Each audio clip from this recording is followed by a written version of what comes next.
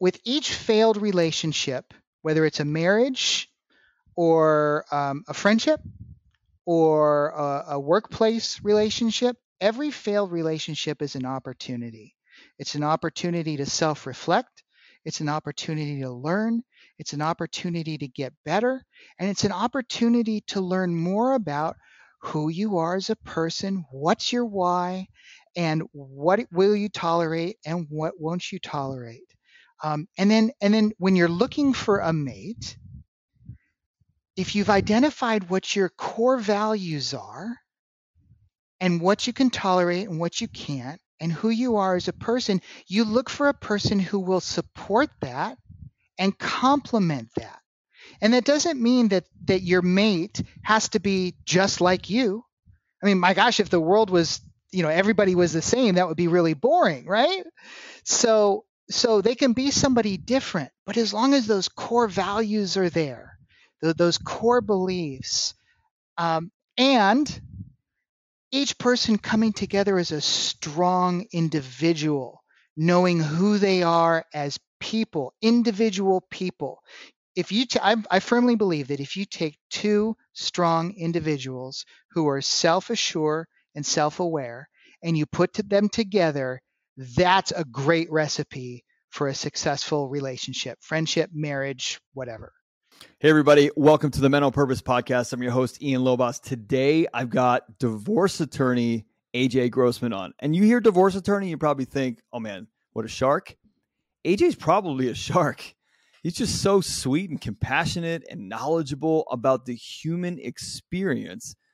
And we talk about how divorce is a byproduct of the humans within a marriage. And we talk a lot about personal development. We talk about kids and divorce and societal pressures and cheating and being right and wrong and trauma and communication and stale marriages and codependency and self-worth and looking to the external for validation and marriage versus partnership and having the standards for a mate. And we talk about identity in marriage and distractions in marriages and getting married later in life to work on yourself first and so much more. And it's a long episode, so I want to make this intro short. And we just have so much fun talking about probably like 50 different topics when it comes to marriage and how the system is kind of broken. And there are things that we can do to make sure our marriages are the best they can be by making sure that we're the best men that we can be. And if you want help on that, you know where to go, right here. So, yeah, it's really awesome. We had so much fun. Really a lot of fun on this episode. So look, before we get started, make sure you check out our new website at menonpurpose.net. There you will find our free giveaways. You'll find information on our amazing masterminds that are helping hundreds of people evolve who they are and find their authentic self and find true fulfillment and find their purpose and live that regret-free life. We've got information on our Men on Purpose retreats that are coming up this fall and our Men on Purpose community. If you haven't joined that yet, please go to Facebook, type in the Men on Purpose community, sign up. It's awesome. You'll get our free giveaway there too, called the Purpose Driven Formula. It's a mini coaching course, an ebook that'll help you along your journey or help your journey get started. It's freaking fantastic. Look, I'm so appreciative of all of you being here. I hope you enjoy this episode. And maybe one day you could be on this podcast too, or co-hosting or something. Just think about it. All right. Enjoy. All right. You know what? I didn't even ask you what you want to be called. You have a lot of titles, so I don't want to just call you AJ. Oh no, it's real simple. Please call me AJ. Okay. All right, AJ. Let's get rolling here, man. Divorce is a good thing. And I want to talk about that. And we're going to talk about why divorce could be a bad thing too. And that's usually the humans in divorce. Divorce isn't bad. The humans in a divorce situation are probably the bad thing or the non-serving thing. But first, let's just talk about how did you get to this place where you're doing all this and you have an entire screen full of titles behind your name. Okay, well, I'll preface all this with it's been an incredible journey, and I don't regret anything because everything that's happened has brought me here to today. Okay. So, all right. So I've always been a problem solver. As far back as I can remember, I was always trying to solve problems. And I was born in the late 60s and started working with computers when they were in their infancy. And I really enjoyed getting in and solving problems. And then I got into college, and I was a business administration major. With a marketing concentration, and I was required to have a minor course of study, and that was in communications.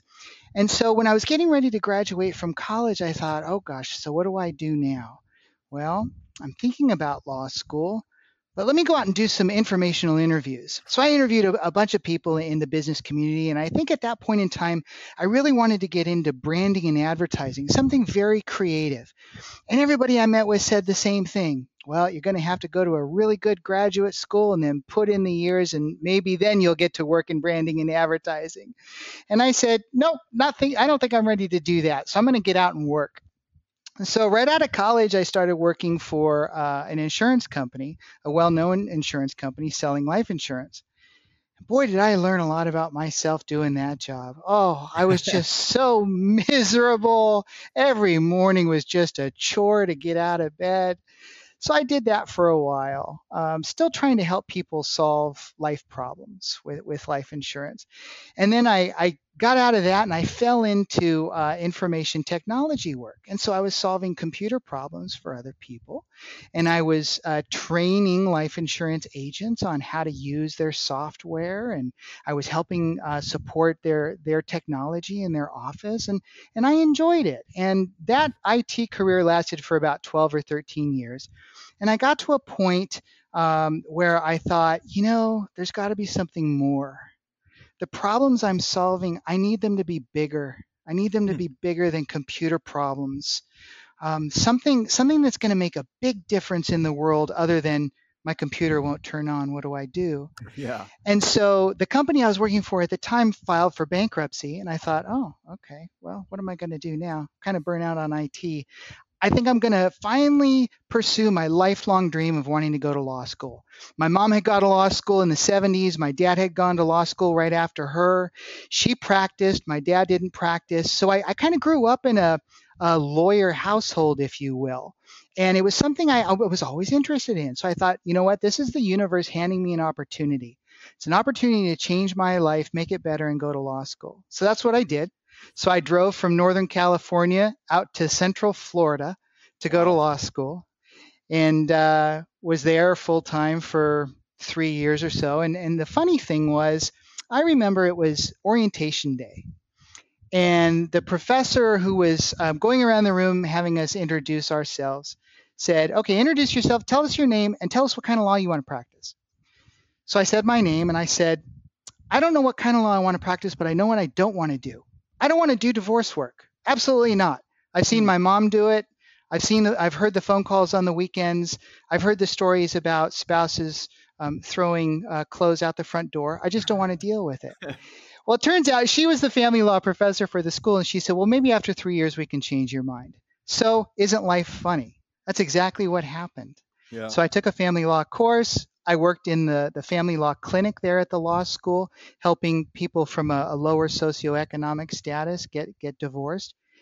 And I really found my niche. I felt like I fit, like I had something unique to offer that was connecting with people, and people saw the value in what I had to offer. So we get close to graduation. I had met my wife along the way, and we kind of looked at each other and said, well, we're graduating with thousands of other lawyers. What are we going to do to separate ourselves from everybody else? So a good friend of ours and a professor said, well, why don't you go on for more school and another degree? And we said, are you crazy? We just spent 3 years full time in law school. Why should we get another degree? She said, hear me out.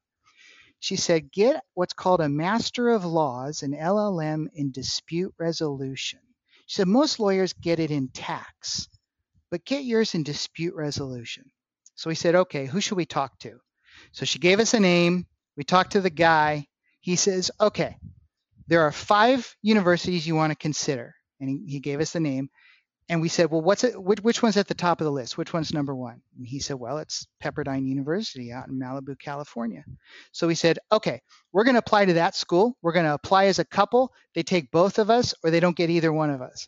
So that's what we did. We filled out our applications, and wouldn't you know it, they took both of us. That's so cool. So we went out. Yeah. So we went out to Malibu, got to live in Malibu for 10 months or so.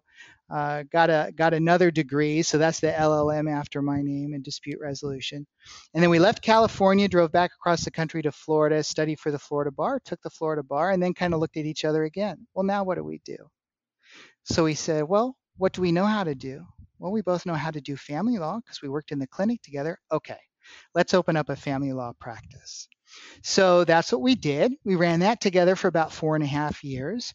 And then she kind of waved the proverbial white flag and said, I don't think I want to do divorce work anymore. And I don't think I want to be a lawyer anymore. I'd rather do something different. Wow.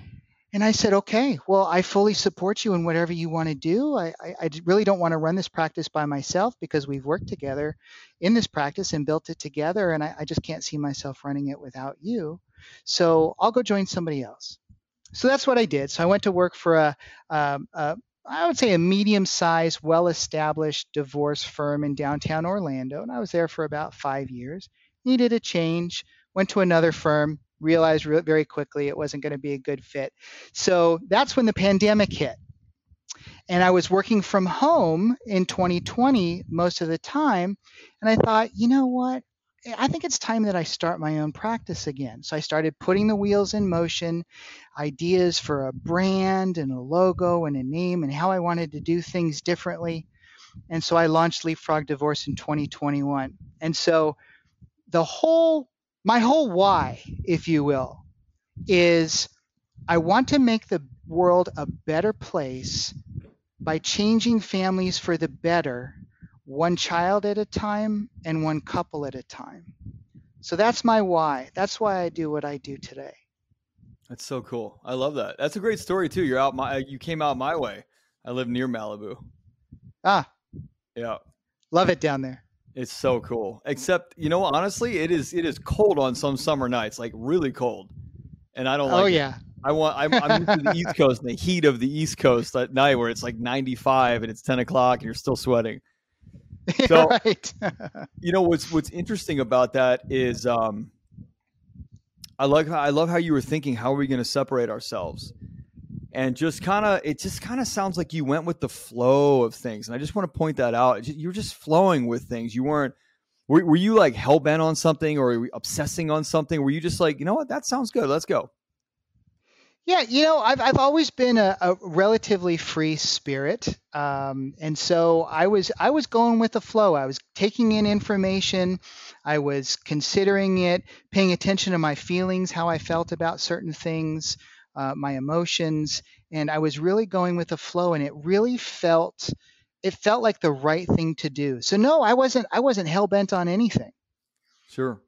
So I want to start with a question that I've always wondered, and I don't think I've ever had anybody who's a divorce attorney on here. And so this is special.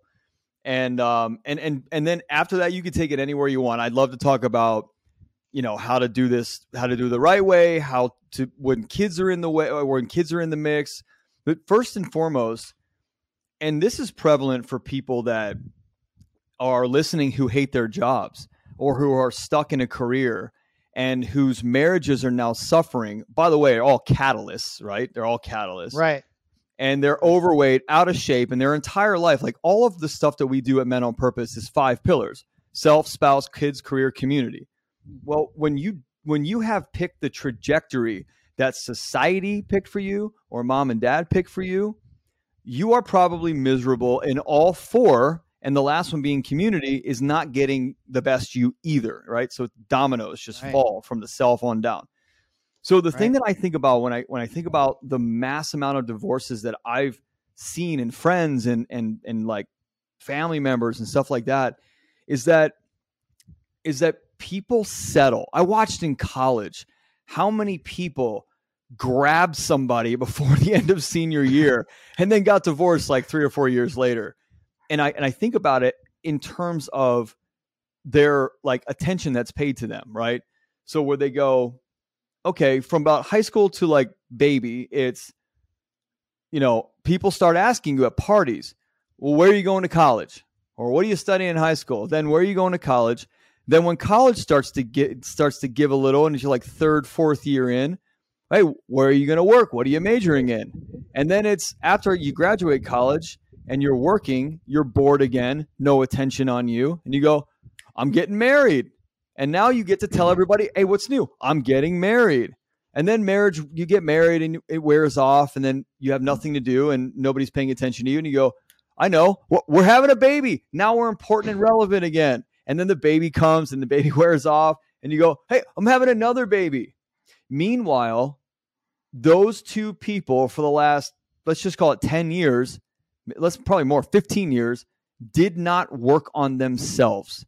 They sought the exterior to make themselves relevant and important and matter.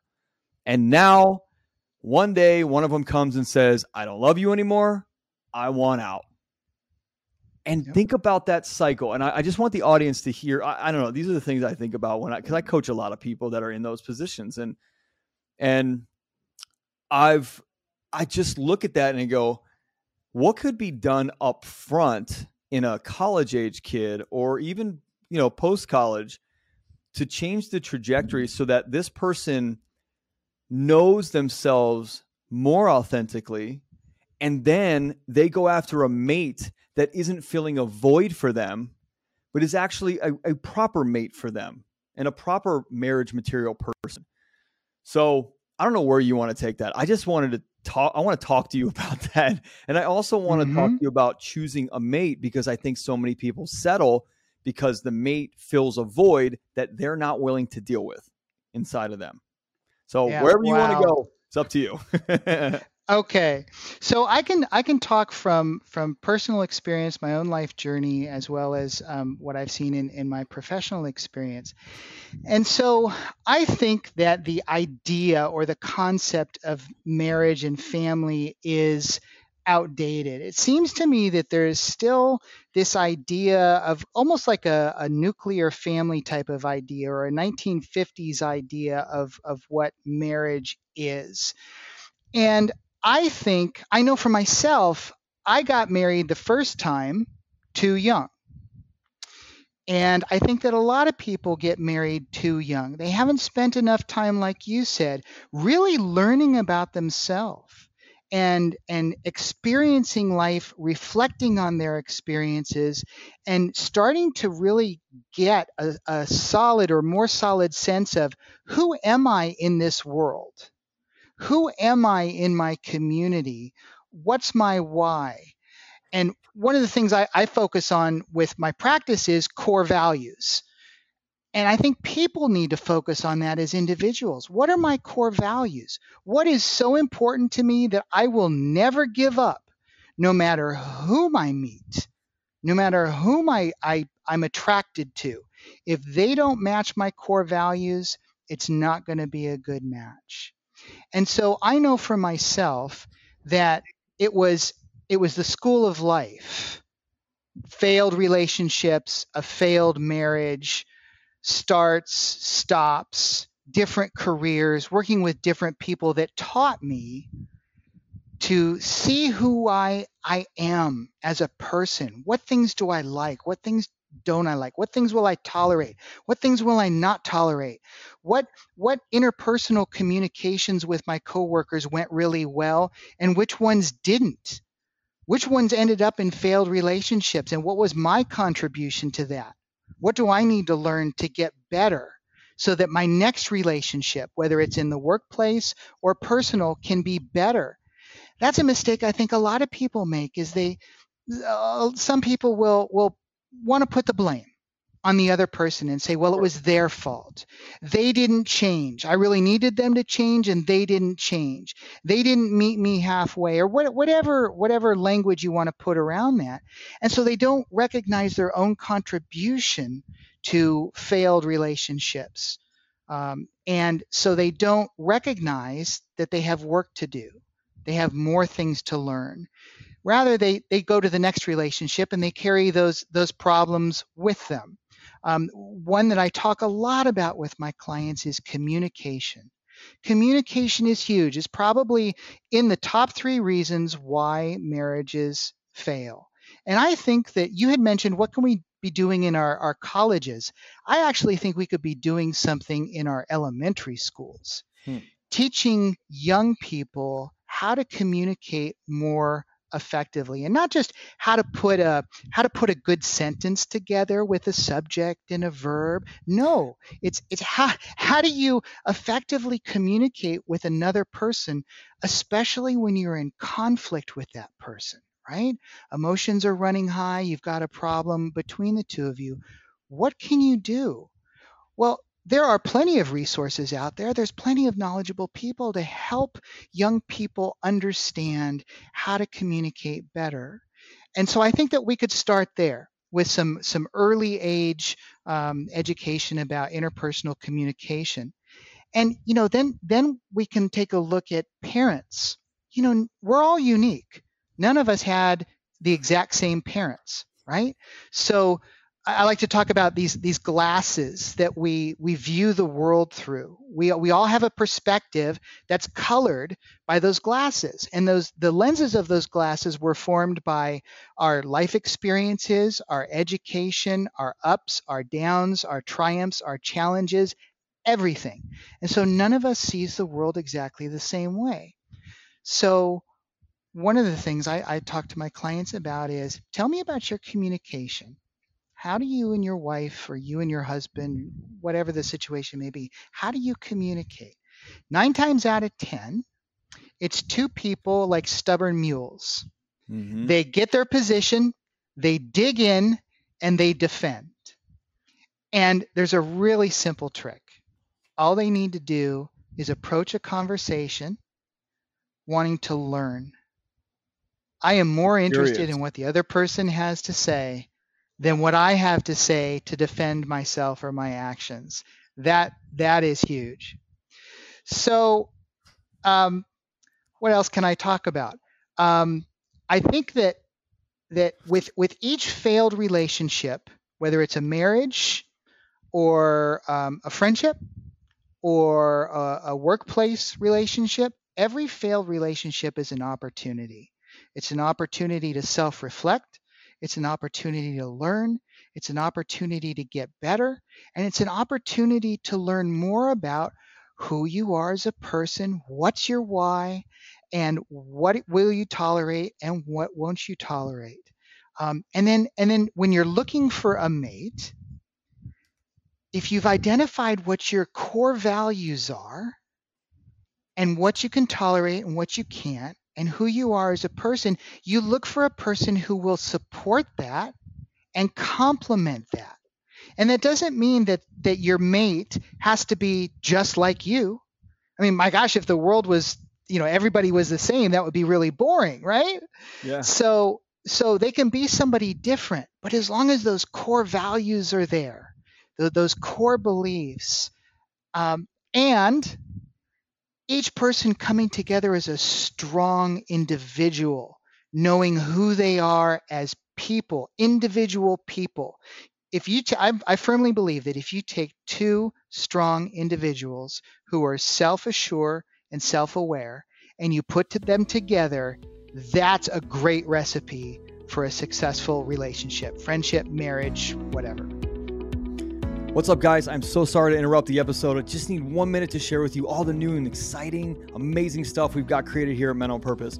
First of all, thank you for listening to the podcast and supporting the movement we're creating for all the men of the world.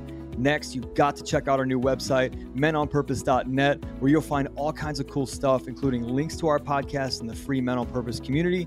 You're also going to find our new free purpose-driven formula mini course and ebook, and links to all of our new coaching programs and products. Look, I've had so many of you ask me where to get started with your personal growth journey or where you can go to level up. So I put this thing together, this free ebook and mini course, and we're going to be talking about and coaching you through a really light version of our purpose-driven formula, which is our foundational formula. And for those of you who are ready now, we got you. Listen up, whether it's becoming the best husband, being the best dad, quitting that job that doesn't serve you, or just understanding how to put you first, we've got what you need to align with your authentic self and find that true fulfillment and live a life with no regrets. Look, we're helping men with structure, support, and sustainability. That's what you've asked for, and that's what we deliver. as we lead you through proven and tested curriculum that focuses on formulas to help you get farther faster. So make sure you go to menonpurpose.net, click the button to download our free, powerful, purpose-driven formula mini course and ebook. And while you're there, make sure you check out some of our amazing products designed to help you find your purpose, stop self-sabotage, and dial in your mindset, skills, and habits to evolve into the best version of you. Why? Because we want you to live and have the best life possible. No regrets. So, mentalpurpose.net, let's get back to the episode. Yeah, so there's so many places we can go with that. I have so many things rolling around in my head. It's what I think about is when you talk about people battling, it's like, I think about the result of things, right? I think about divorce being the result of improper communication, settling, solving your challenges through somebody else, or having someone else fill a void inside of you. Divorce, cheating. By the way, would you agree with that? I had a conversation with somebody like 15 years ago about cheating being the result of something. And I want to get your opinion on that, because I know there's probably people listening to this who've either been cheated on in a marriage or cheated on somebody in a marriage, and it's ended in divorce. Yet does cheating, or let's say, gambling, or what, does that have to end in divorce? Because aren't those challenges the result of something else not happening that shows up in a cheat, or someone spent all the money in the bank account, or someone, whatever.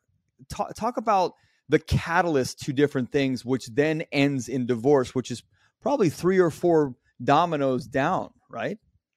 Right. Yeah. So no, cheating, gambling issues, addiction issues do not have to end in divorce. Depending upon a person's perspective and outlook on life, they can view it either as an opportunity, or they can view it as from more of a victim type of perspective. Oh, this has happened to me. This is terrible. I need to get rid of it and get out. Yeah. Or from the more positive opportunity perspective, something is going on with this person that I'm in love with, and I need to help them figure out what it is. And whether that could be just sitting with them and talking with them if they'll talk, Yeah. or if they seem paralyzed, asking them, how can I help you? It seems like you're having difficulty making progress. How can I help you? But that's a compassionate person. That you have to have skills to do that. You have to want to do that. Yes, absolutely. And isn't it, this may be controversial. I don't know. Please. I'm just going to say, bring it on. Isn't it easier to simply say, this is just bad. I'm out. I'm done. I'm going to go find greener pastures somewhere else. Yeah. Well, I wanted to ask you that.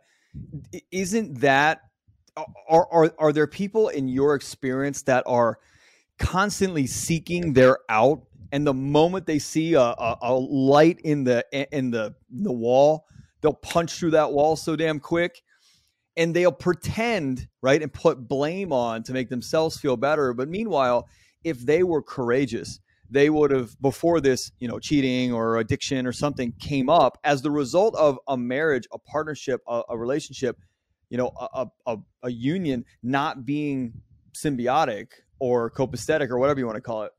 That person had the courage. They would have stepped up and said, "Hey, I want out. I got to get out of here."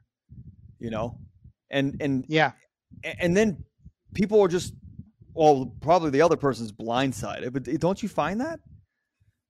Yeah. So you bring up an interesting point, and it reminds me of something I'm a firm believer in, and that is, even if you're conflict avoidant, so you don't, when a conflict arises in some relationship, you avoid it, you back away, you get out, what have you. Even for those types of people, I think if we all leaned into conflict, the world would be better. More relationships could be salvaged. I just think that not enough people Number one, are willing to be as vulnerable as maybe they need to be. And number two, not willing to take the uncomfortable position of leaning into the conflict and trying to get at the underlying reasons as to why this is happening from a Yeah. compassionate point of view. Yeah. And we talked earlier, everybody's different. Some people, that's just too uncomfortable for them and they'd rather, cut ties and go separate ways. And if that works for them, okay. It's their life. They have to live it. I'm not going to tell anybody how they should live their life. But I do think, after 12 years, that's the only type of law I practice is divorce law. Working with hundreds, if not thousands of clients, they're just not leaning in. They're Yeah. not leaning in and trying to figure out what's really going on here. I see the surface stuff, right? Sure. I see the drinking, I see the drugs, I see the gambling, I see the cheating, but what is underlying all that? And you had mentioned, catalyst. Yeah. Are those types of things always catalysts for a divorce, or are they always, is the result always divorce? And I would take even two steps backwards and say, what is the gambling a symptom of, or what is it a Yeah. result of, or That's what I'm saying. what is the addiction a result of? And it could go back to early childhood trauma. A lot of people are talking today a lot about ACE scores, right? And adverse childhood experiences. And the people we are today are in some part influenced by those early childhood experiences. So it could go back to, my gosh, something that happened when somebody was 4, 5, 6, 7. You just don't know. And if you don't ask, if you're not willing to ask, if you're not willing to go into that uncomfortable arena of conflict, you'll never know. Yeah, and it's interesting. I was just writing down before you said it. I was thinking about, and I had a conversation with somebody who was like a relationship expert, probably maybe like 2 years ago, about get your shit together first before you come into a relationship, because most of the time, probably the vast majority of the time, people are bringing their traumas, childhood traumas, mom and dad stuff, the school stuff, societal pressures, race and cultural stuff right into that relationship and bouncing off. And what's interesting, do you know Eckhart Tolle's work by chance? Oh yeah. Okay. I do. So Eckhart Tolle calls it the pain body, and you're attracted to pain bodies. And so most people in these relationships, they are in a relationship. Dane Cook in 2004, dating myself, he calls it relationship, because they're literally just existing in this thing to do some utilitarian things together and be a date for each other at a concert or go on this vacation. They're not alone. But really, the depth of the relationship is total trash. And it's because there's so much trauma that came in that they're either battling all the time or that they're completely avoiding even communicating with each other. And would you agree that people's responsibility, because a relationship is a responsible thing, you should deal with your stuff? And by the way, I didn't. I just learned that you probably should before you get married. So I'm a culprit. And what I learned is I probably should have looked at myself a little bit more before I jumped into a relationship. And then all of that started bleeding out inside the relationship. What are your thoughts on that? Mm-hmm, mm-hmm. So absolutely. I was talking earlier about the idea of marriage today being outdated, kind of a 1950s concept. Yeah. And I think that people should be getting married later in life. I totally agree. That implicates for some people, the ability to have children, because depending upon how long you wait, that opportunity might not be available later in life. But I think that it's so important to learn about yourself, learn about your baggage, understand your trauma, and resolve it as much as possible, whatever that looks like, before you get into a relationship, because you're absolutely right. All those things are going to come out at some point in time, and it's going to cause conflict. But if you're able to resolve those things before you get into a relationship with somebody else, come in as a self-aware, self-assured, strong individual, Yeah. you're less likely to look to your partner, your mate, you said it, to fill that void. Yeah. Or to give you something that you didn't have when you were a child. Maybe be a mother or be a father that you never had. Instead of looking outward, look inward. There's a great quote. I can't remember who said it. Might have been somebody like Pema Chodron, but it was, "We all have everything that we need inside of us. And all you have to do is look inside, because the answer is there." And what's so interesting is that so much of our world looks to externals for everything. Self-worth, value. Do I have the right to take up space and breathe air in this room? Am I worthy? I don't think the car that I drive or the house that I live in makes me worthy. I don't think I belong here. That's so sad. Yeah, it is. I'm glad you brought that up. We may need to make this a 2-hour episode. My team's going to be like, don't take these over an hour. That is so sad. And at the same time, what I think about is so many people in their 40s who I know who are in the stalest relationships that they could be. And I wonder, in your opinion, like, I'm thinking about one couple in specific, and I'm not going to say anything more. I'm going to give a couple examples. There's kids involved, and they're a little bit older, and there's no communication beyond the kids. There's no communication beyond the weekend activities, the one vacation a year, and the ingredient list for the barbecue on Saturday. That's it.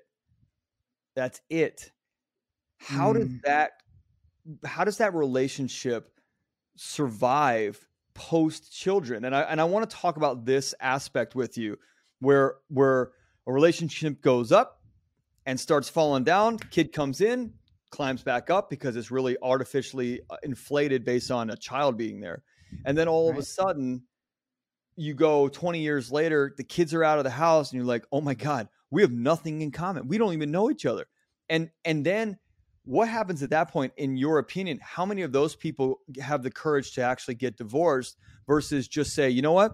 Kind of like you were saying, I don't think my life even matters. I'm just going to ride this shit out because at least I got someone to keep me company and maybe make a couple dinners a week. Is that what you're seeing? Or do a lot of older people get divorced?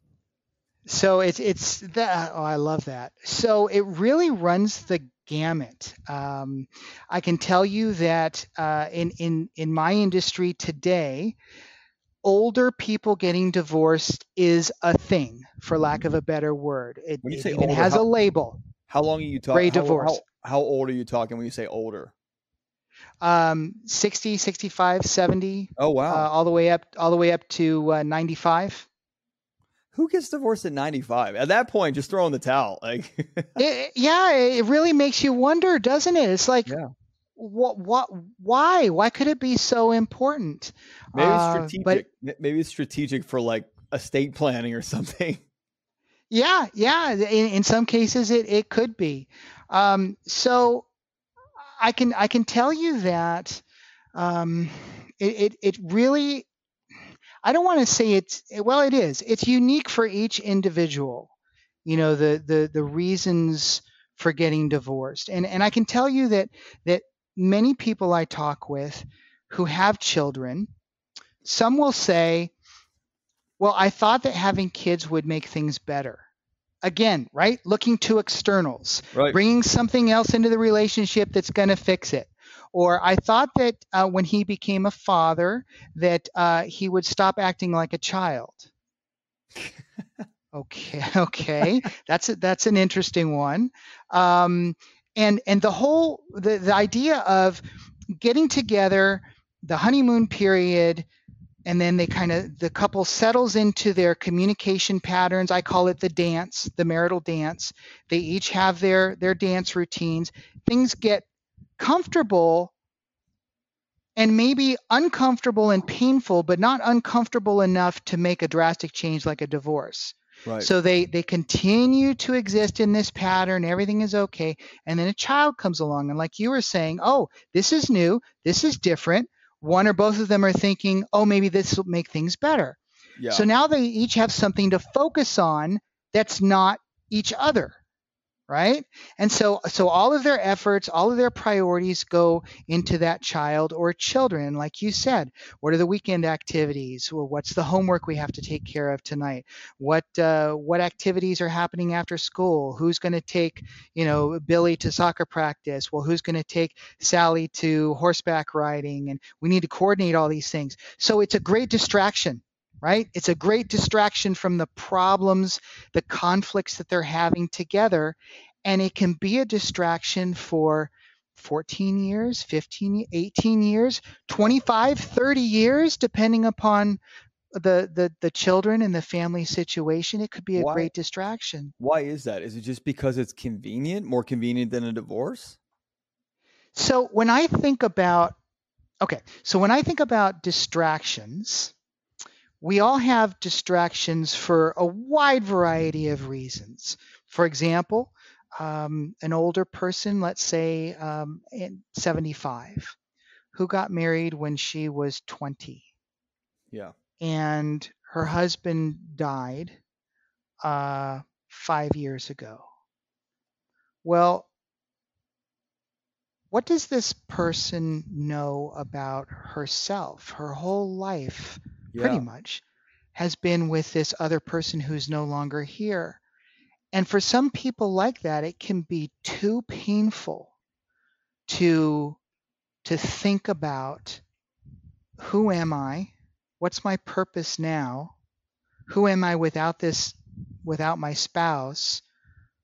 Can I still make a difference in the world?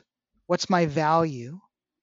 Those are some really, really hard things to think about that a lot of people just find it too incredibly painful to address. And so they find a distraction. Facebook, games, movies, I don't know, golf, whatever. Anything.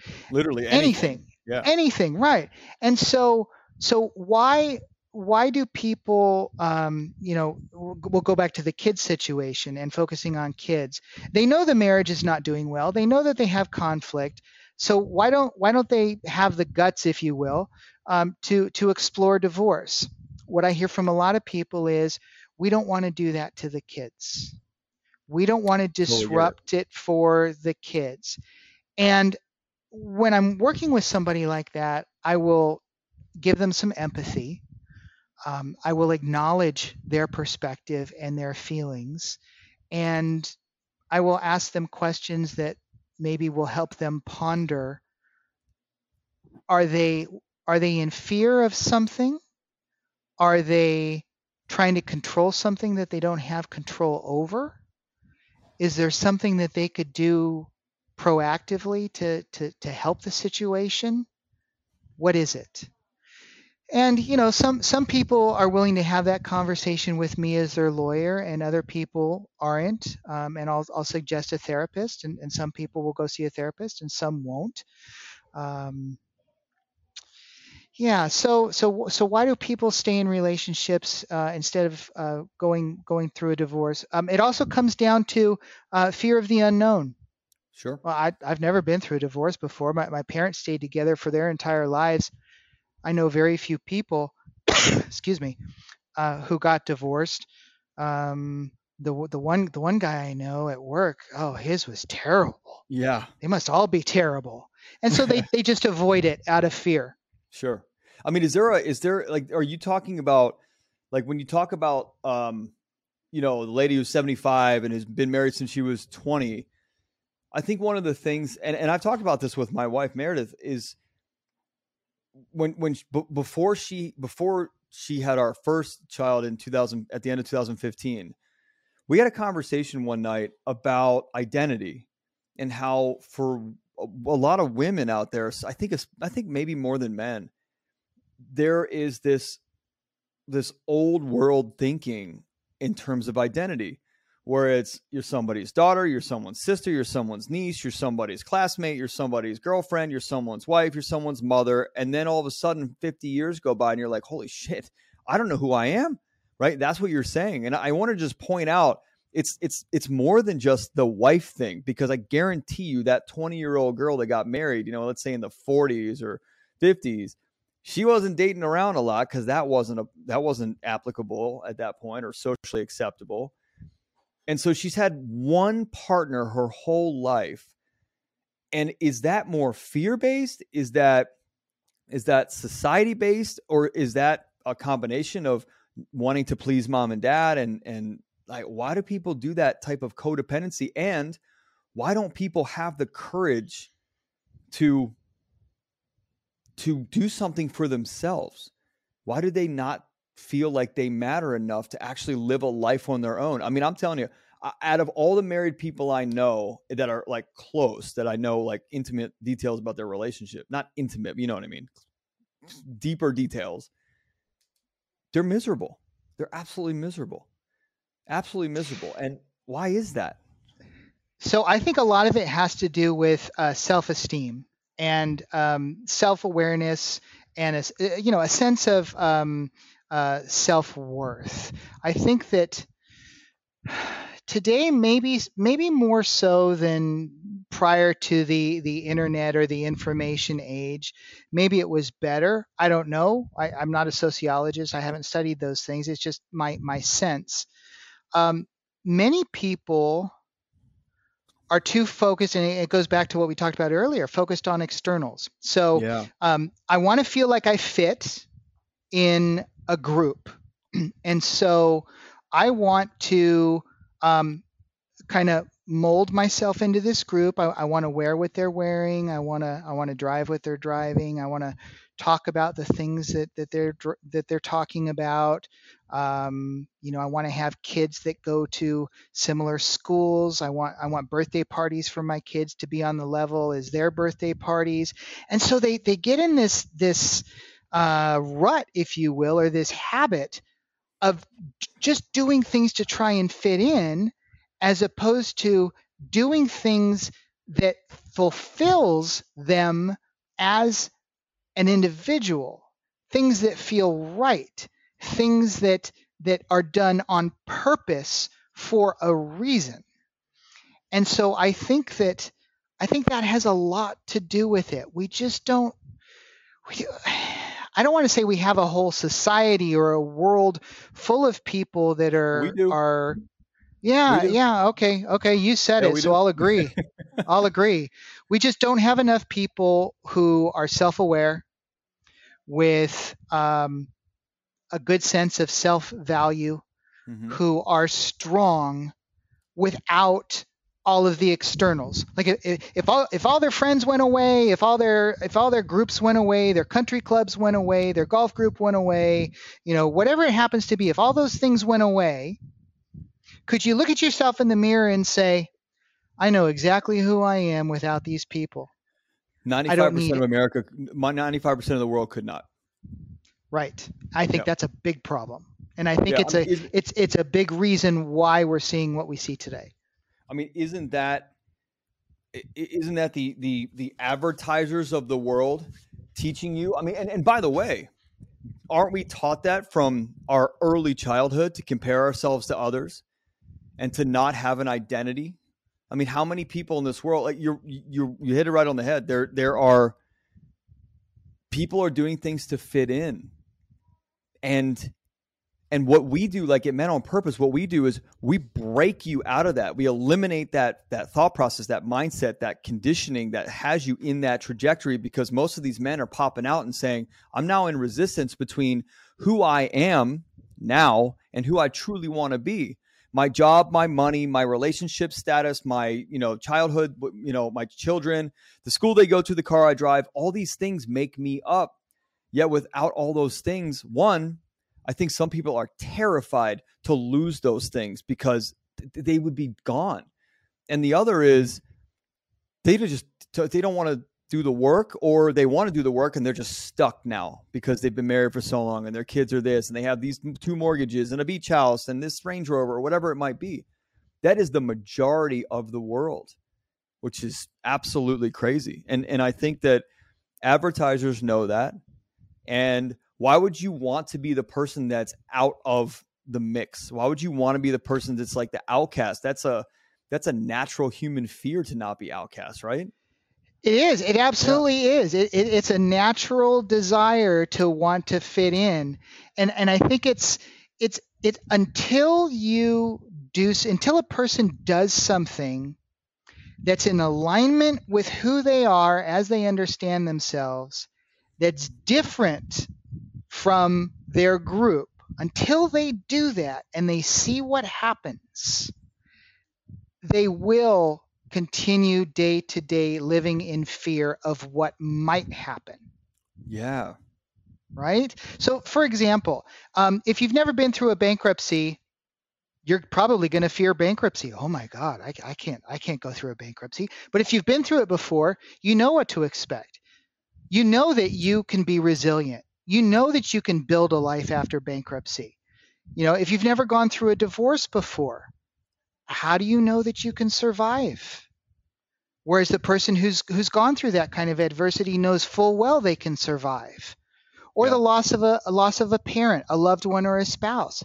If that's never happened to somebody, they never know. And so that fear can be paralyzing. But for those people who have experienced that kind of adversity, they've learned, I got this. I can handle this. I can make it through. The sky is not falling and I'm going to be okay. Does it suck? Yeah, absolutely. It sucks, but I'm going to be okay. Yeah, but that's also the mindset shift from it happened to me to it happened for me, which is literally, it's that simple. You could just, and people always ask me, how long, I want to take your courses or I want to join your mastermind. How long does it take? And I go, it happens in a moment, dude. It happens in a moment. I was always taught transformation happens in a moment. And it's just what you choose to do every moment going forward is, are you going to cycle back to your old program, or are you going to actually change and use the new one that serves you best? I have so many questions for you. I could talk to you about this. I wish you were still in Malibu. We could go have some dinner. That'd be great. I want to I want to ask you this question about victimhood and how, like, I think more women than men, I'm just speculating, and don't write me hate mail about this. I'm just speculating that more women than men find themselves in a victim or victimhood position, and they get blasted, with this whirlwind marriage where the guy's all over the place and there's no like communication, there's no together, whatever. And then all of a sudden there's a divorce because the guy moved on with another girl, and this person is left holding the bag and just traumatized and blasted by this thing. How does someone like that, I'm sure you work with people like that, how does somebody like that pick themselves back up and realize that they're valuable to society and that they should get back and do something with their life at that point? How does someone make that turn from so low of a point? So some people can do it themselves, and other people need support and help from other people. I'm a firm believer in therapists and coaches. I think that a lot of my clients who have done well through a divorce have had a very robust support system, family, friends. But for those people, whether they can do it themselves or they need help, it really is that mind shift that we talked about earlier. Somebody's victimhood or perception that they're a victim or identity as a victim is self-created. Yeah. That's a label they have put on themselves. And they have the power to change that label and give themselves a different label. And it's more about what you said earlier. Instead of looking at it as stuff happened to me, right? You're looking at it as in a different way.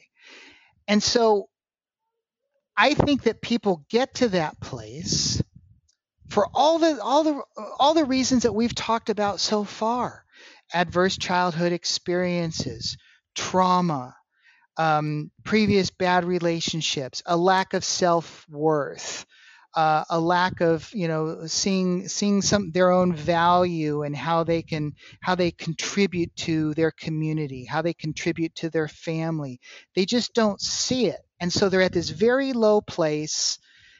They don't have any strength, inner strength at all, and so everything that happens to them is, it happens to me because the best one I've heard is, I've got a black cloud that follows me wherever I go.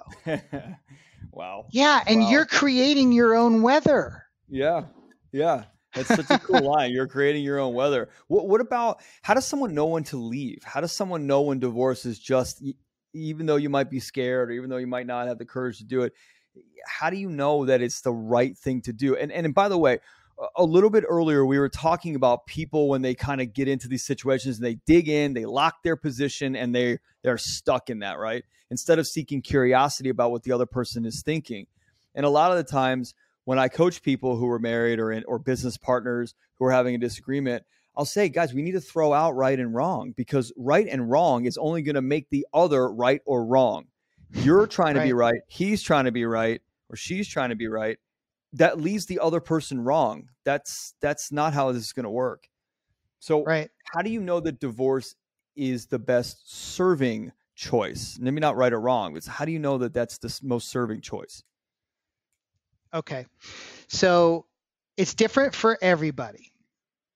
I would say in situations, and I'll take the easy one first. In situations where somebody is being harmed emotionally or harmed physically, I would say that one's safety is most important. Okay. And if divorce is the answer, if that's the solution that's going to provide the physical safety or emotional safety that somebody needs, then it's the right answer. The less easy situation is when one spouse or both spouses just aren't happy. They're not getting what they need. They feel like it's going nowhere. We're just, what's the one I've heard a lot? We're just ships passing in the night. Yeah. We're more like roommates than lovers. So when is it right for them? I would say that, and again, it's going to depend. But I would say for financially secure or stable spouses as individuals. So we'll take a two-working household. Both parents have careers. They can leave. Each one of them can leave the marriage and be financially okay. Yep. Not as outstanding as maybe they were together living in one household. Sure. But they'll be financially okay. For that type of person, it's less about the financials and it's more about, well, what do you want your life to look like? What do you want your marriage to look like?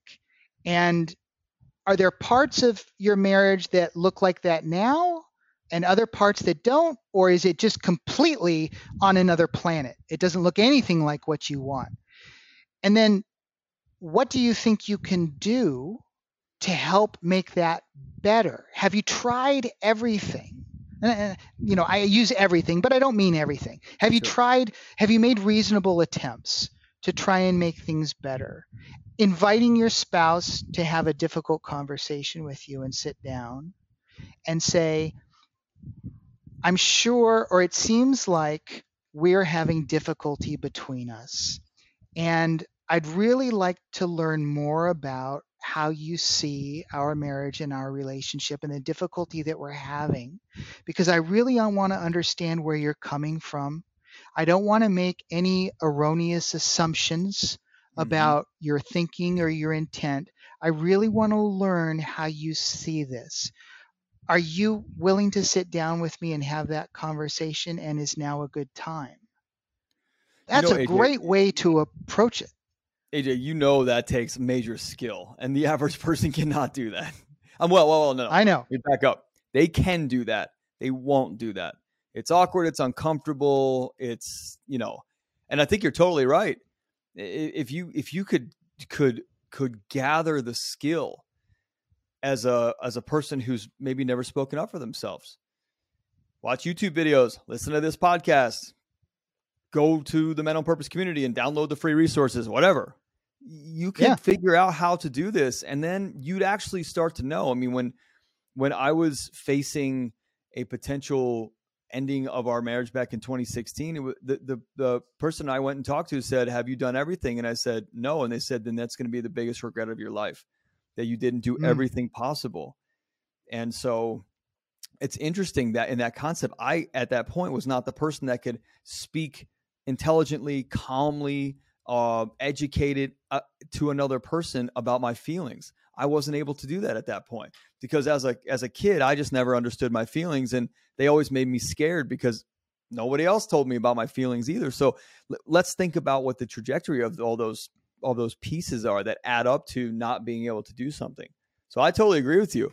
Should you sit down with someone and say, "Hey, listen, things, I'm feeling a certain way," and have this beautiful conversation? Yes. And how realistic is it that people actually have that? Because they don't have the skills. So I think it's very realistic once they have an idea that this type of approach exists, and it gives them something to try. But you're absolutely right.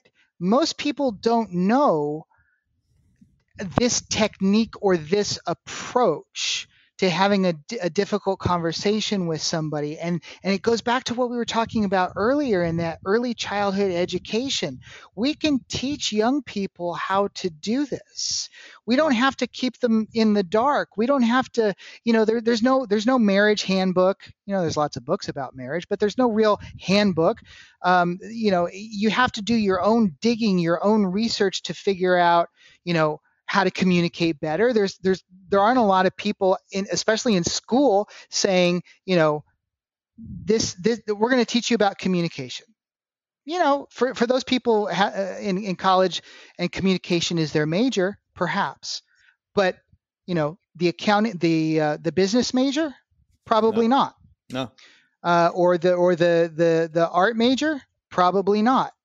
And so that's why I love podcasts like yours, because it gives people education. It gives people ideas. It gives them information that they're not likely to get from any other source. Yeah. I mean, one of the things that I appreciate about your podcast in particular is that, from my perspective, as guys, we don't sit around and talk about this stuff like women typically do. They'll get together and they'll pour their hearts out to their friends, and they'll talk about things like this. And, oh, you're struggling with that, I'm struggling with that too.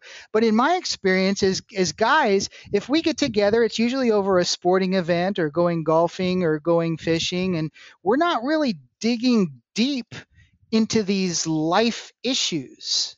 Yeah. Well, that's why we exist. Yeah. That's why we exist. Yeah. So being on purpose as a man is being well-rounded and not just thinking that this is your job, this is your identity, this is how you've been stuck as a man, and this, you have to do these things. It's just it's very interesting concept. I have one more question for you because we're getting late. I have one more question for you, and I'm actually, I have like 10 more questions. I'm just trying to think of which one I want to. So there is I think we can do these quick. I'm gonna ask the two. One is standards for a mate. So I have some friends that they are so picky that they're now in their 40s. They've either been married and divorced, or they chose just a not great mate in the first round, or they've never been married, really had just kind of on and off sporadic relationships. Their standards are so high in who they're trying to attract that the years just keep going by. Do you have experience with that? Yes. So one exercise I like to work with people like that, clients of mine, because occasionally we do have conversations about, how do I pick a better mate? I'll do what I call the why exercise. So somebody says, I need a woman who's blonde. Well, why? Well, because I'm really attracted to women with blonde hair. Why? I don't know, because I don't know. I like lighter colors better than darker colors. Why? I don't know, because lighter colors remind me of the sun, And so you Yeah. keep asking these why questions to really get to that kernel of why is this standard important to you?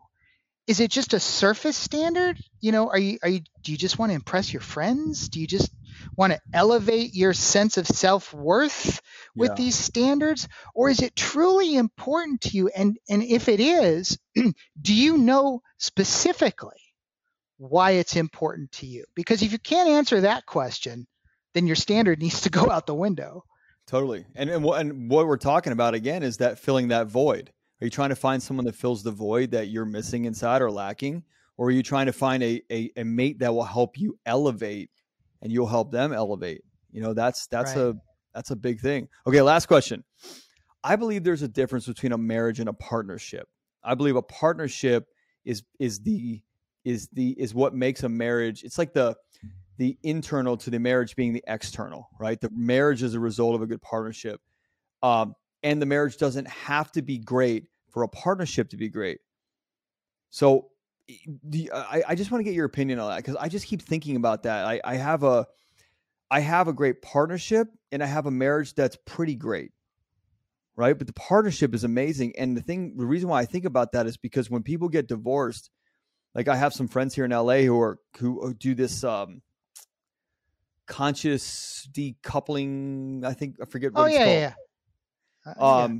And they're like amazing. They're divorced and they're going on vacations together and they're sleeping over each other's houses and and it's really great for the kids, but that's because their partnership is amazing and the marriage just didn't work.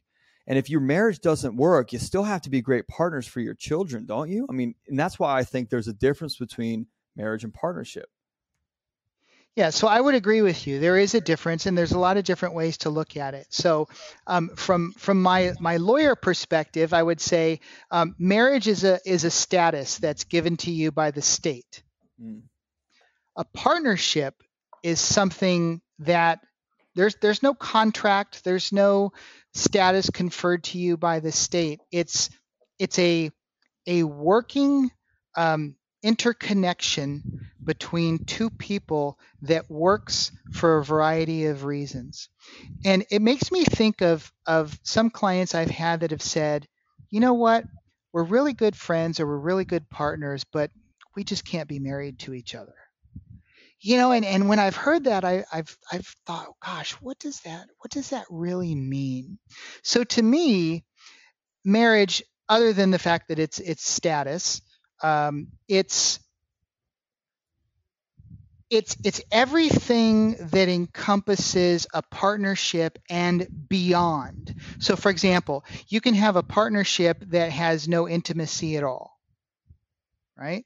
But a good marriage has intimacy. Can a good marriage exist without two good partners?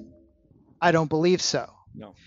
My wife, I have a wonderful marriage, and my wife has talked over the years about two people in a boat or a canoe paddling together. If you've got one person outside of the canoe and one person in the canoe, and that person in the canoe is doing all the paddling, right? All the work on the marriage, all the work on the relationship, it's not going to work because that other person isn't in the boat. Right. So the two people in the boat, that's a great partnership. God, man, I have so many more questions for you. We didn't talk about sex in relationships. We didn't talk about people that are one foot in, one foot out. Can you come back on? I'd love to. Absolutely. Okay, let's do that. Maybe, so one of the things that we do inside the Mental Purpose community on Facebook is we have every week we have one of our purpose pillars. So it's self, spouse, kids, career, community, 5 weeks. And I think maybe next spouse week, maybe we have you come in and just do a roundtable discussion inside the community. It's like 900 and some members in there. Do a roundtable discussion about it. I'd love to. Yeah. I'm going to email you. This has been great. A really, really, really, really fun conversation. And I love the banter, love the dynamics. So thanks for being here. Oh my gosh, it was a real blessing to get to spend time with you today and talk about some really, really interesting topics. Loved it. Well, thank you so much. Yeah, I absolutely love when the conversation can just flow like this. I mean, look at I'm taking notes after notes and writing questions down I want to ask you. And so, yes, thank you so much. And audience, AJ is going to be back on. So if I missed a question that you wanted, send me an email, menonpurposepodcast@gmail.com. AJ, anything you want to promote, anywhere where people can find you? Yeah, so the best way to find me is at my website. It's www.leapfrogdivorce.com. My phone number is there, contact form and contact information is there. Got it. Awesome. AJ, thanks again for being here, man. We'll catch you on the next one. And audience, we'll catch you on the next one too. See ya.